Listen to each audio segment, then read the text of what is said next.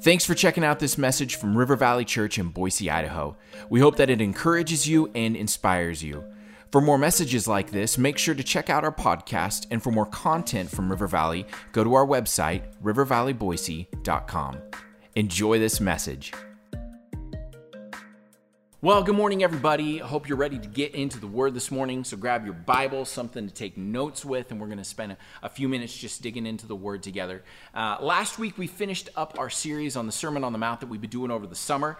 It's been a really, really good series. I've really enjoyed it. I hope that you've enjoyed it, and that it's really impacted your life. Sometimes, talking is hard. It just is. Pray for me. I'll receive it. No, you can pray for me. I'll receive that as well. But it's been amazing to look at what the kingdom of God looks like, the kingdom of heaven looks like, and even look at what it means to align our lives with that kingdom. And as we move out of that now, I look back and I realize something really important, that it's not enough for me just to understand intellectually about the kingdom of heaven. It's not enough for me just to read these 3 chapters and say, wow, those are really powerful words that are spoken. We have to move beyond just an intellectual understanding of what the kingdom of God is to an actual place of encountering the power of the kingdom, and ultimately that would lead us to encountering and to building a relationship with the king. Every kingdom has a king. And we have the beautiful part of this where the kingdom is being laid out by the king. It's being expressed to us of what this looks like. But we have to move beyond just understanding of it. And one of the amazing things about Jesus that I just find amazing is that every encounter that people had, every healing, every miracle that was taking place, was somebody who was having an experience with the king, and he was encountering the kingdom through it. And that experience was made to grow and foster a deeper relationship with that person and the king. That's what these encounters were all about. If we look at the next couple of chapters after the Sermon on the Mount, we see something really cool take place, because in chapters 8 and 9, and it would be true all the way through Jesus' ministry and his life, but we're going to look specifically at these 2 chapters. You see 2 action-packed chapters full of encounters and experiences with the king, and an understanding of the power of the kingdom at work. They're beautiful. They're beautiful. It's like a miracle buffet that takes place, right? So this is some of the stuff that takes place. The leper is healed. The centurion's servant is healed. Peter's mother-in-law is healed. The calming of the storm, driving out of demons, forgiving sins and healing the paralytic, raising a girl from the dead, and on the way to do that, healing the woman with the issue of blood, and then healing 2 blind men. It's just that there's some really, really, really cool miracles that take place in this. And what I find is fascinating is it immediately follows Jesus laying out what the kingdom looks like. So it's saying, okay, the king is laying out what his kingdom looks like, and then saying, now, I'm going to show you, and you're going to have an encounter with me that's going to cause your relationship with me to grow as you encounter the power of this kingdom. And this is what Jesus is going to do here.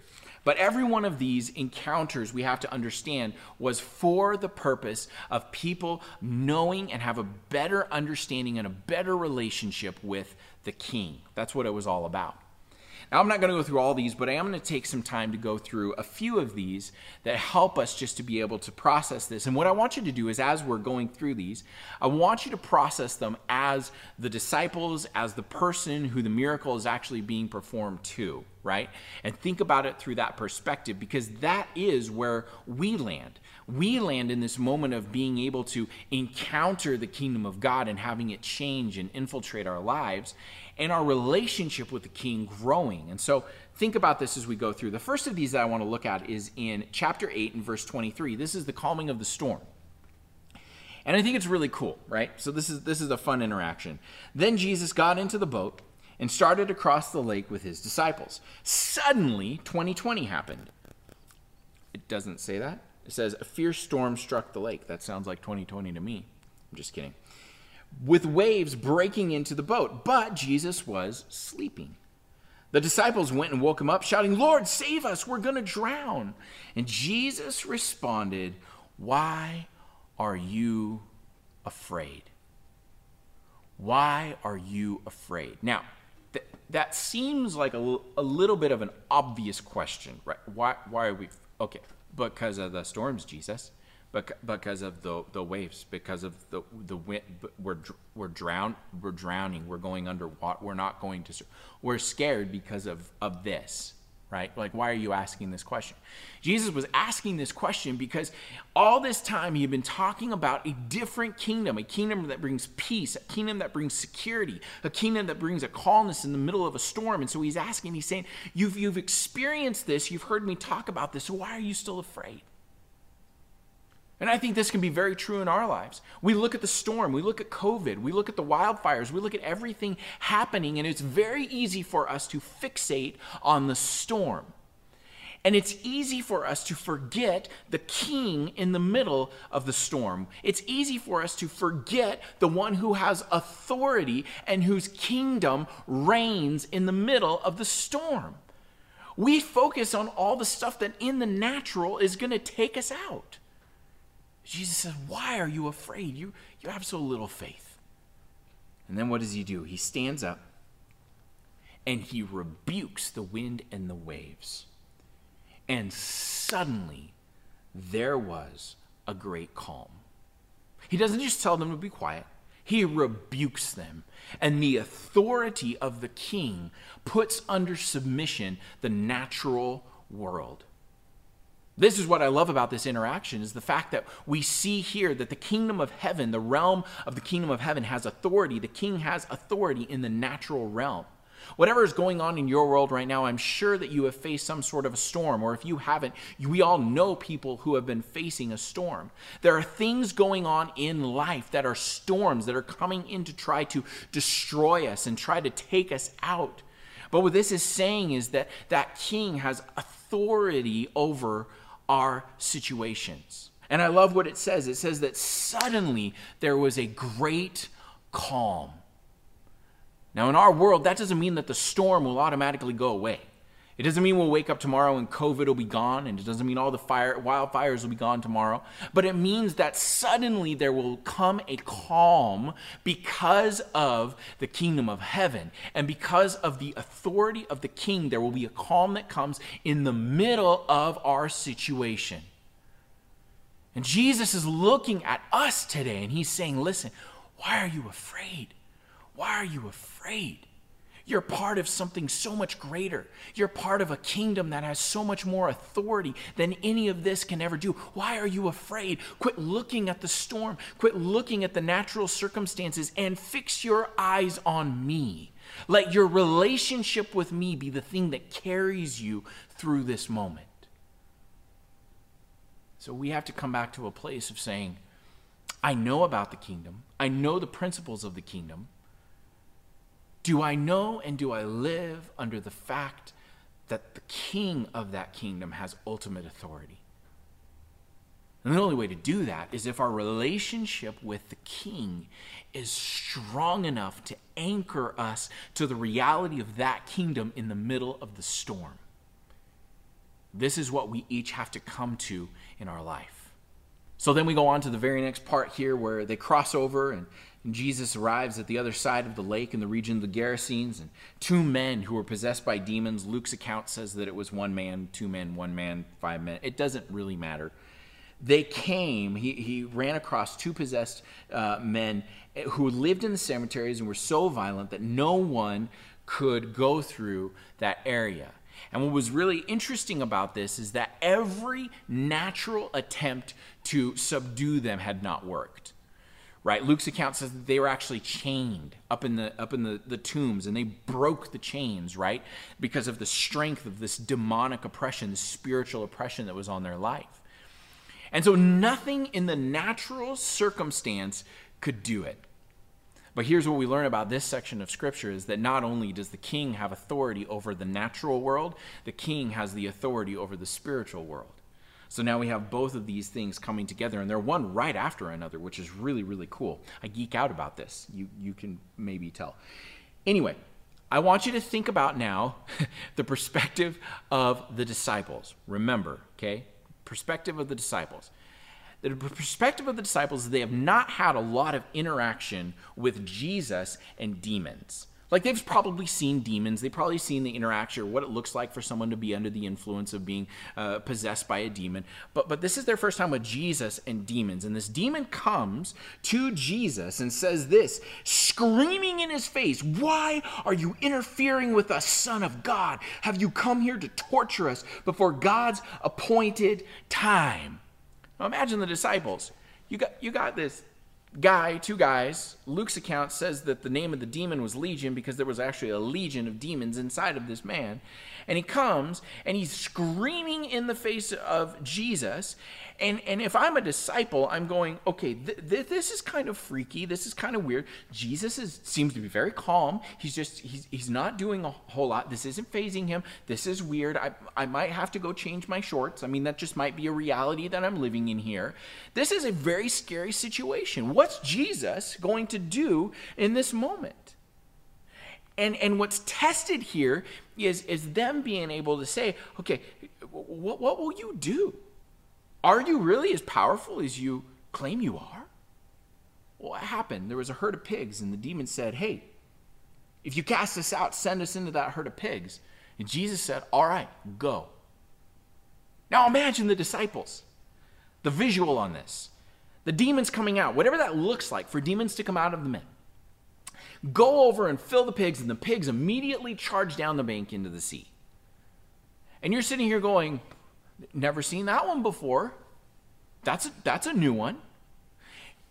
You've encountered the power of the kingdom realm, and you've encountered the authority over the spiritual dominion that the king has.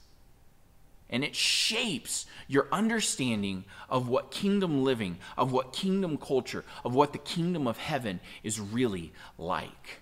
But here's what's really interesting is that the herdsmen fled and they went to the nearby town telling everyone what happened to the demon-possessed man. And in Luke's gospel, they return and they gather around, and Jesus is there sitting with the man. He's clothed, he's in his right mind, he's full of sense, and they're having a conversation.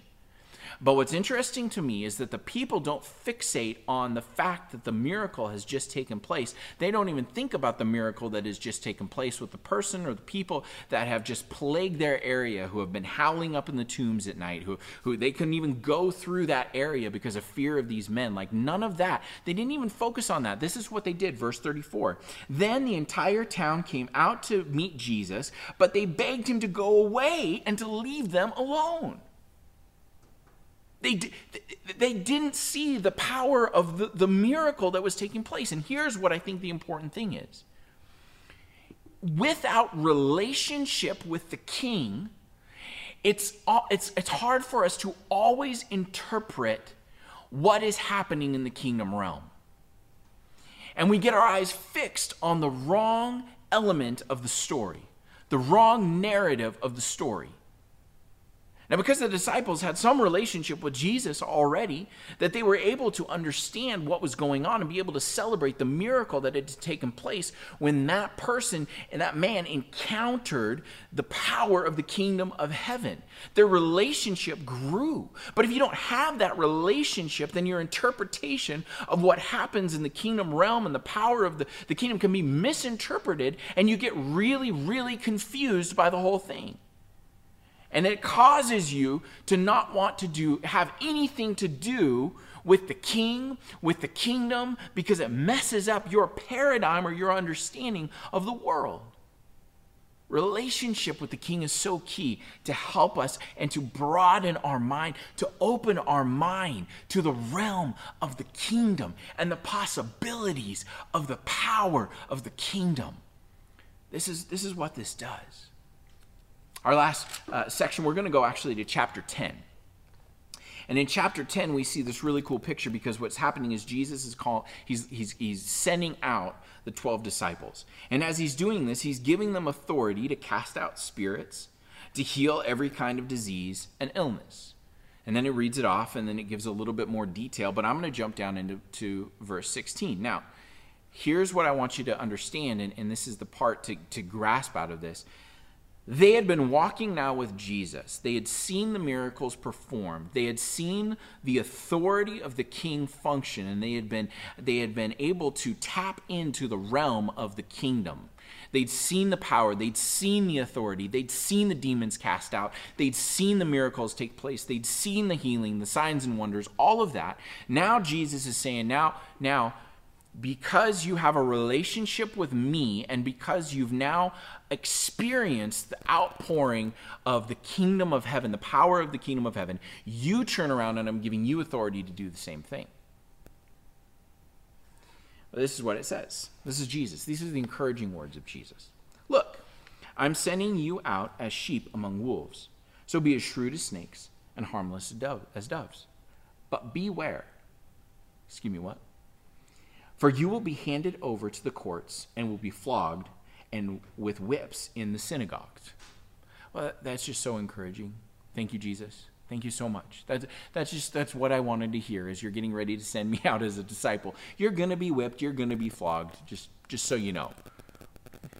Excuse me, what? You will stand trial before governors and kings because you are my followers. This is real uplifting. Now, we probably will not be flogged or whipped in our life. Probably. We might not all stand in front of governors and ruling authorities. Some of us will. But this applies to all of us. But this will be your opportunity to tell the rulers and other believers about me. This is what happens. Your relationship with God has grown. Your relationship with the King.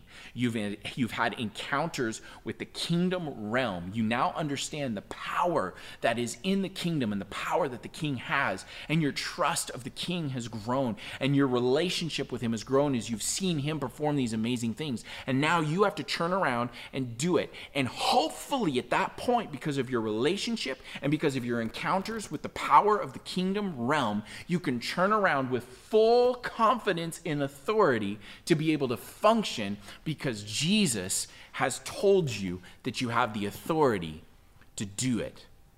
And this is what will happen. When you are arrested, don't worry about how to respond or what to say. God will give you the right words at the right time. For it is not you who will be speaking. It will be the Spirit of your Father speaking through you. There it is, the Spirit of your Father, the King, speaking through you. You've encountered it. You've grown in your relationship. Now turn around and you function in it.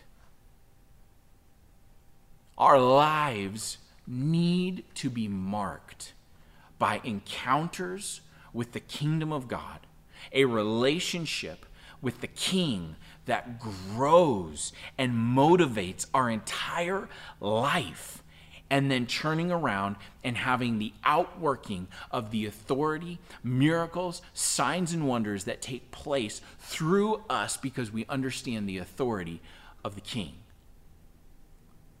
For us to have a desire to say, God, I want to be used by you. I want to have more than just an intellectual understanding. I want to have a heart understanding. I want to have a heart encounter with you that then prepares me for the moment when you say, all right, now it's your turn. And I am going to, by my Spirit, says the Lord, give you the words to say, give you the utterance, and I'm going to give you the authority to function and to see signs and wonders and miracles take place. This should be our desire. As we learn about the kingdom of heaven, it's not just, okay, great, that helps me know how to live.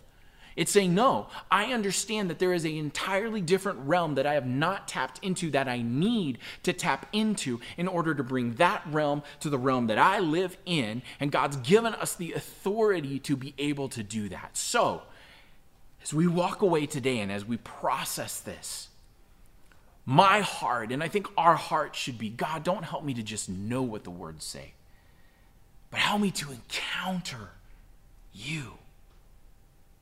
Help my relationship with you grow. And out of this, we're going to see amazing things happen.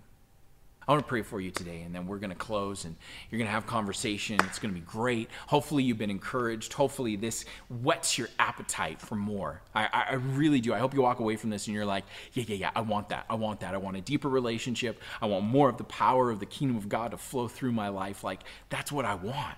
I'm going to pray that over you. God, I pray right now for every person that's watching, whether online or in a house church, that Father, right now, you would come by your Spirit and that our relationship with you would grow. I pray that you would touch every person with your Spirit right now. Lord, that you would help us in this moment to have a new revelation of who you are, God, to have a new understanding of who you are. Father, I pray that we would be able to enter in and function more in the realm of the kingdom of heaven, that we would see the power of the authority of the King flowing through our lives to reach those around us. Lord, we're not content with what we've known. God, I'm not content with what I've known. Lord, I've had those prophecies. I've had those moments, and I'm holding on to those, and I'm claiming those. And God, right now I ask for every person that we would be filled with your Spirit to be able to function in the authority that you've given and to be able to pour out heaven here on earth. Lord, I pray that there would be a swell of signs, of wonders, of miracles taking place because of us, God, that you would see a people that you could flow through to bring a touch to this world. So, Father, I pray that you would just anoint your people, God. I pray that you would just pour your Spirit upon your people. Help us, Father, as we go into this week. God, help us to be people who go after relationship with you, encounters with your kingdom, and to be able to function in that here on earth. Father, we love you. Thank you for this time. Amen. Thanks again for listening to this message. Do you know someone who'd be blessed by it? Make sure to share it with them this week.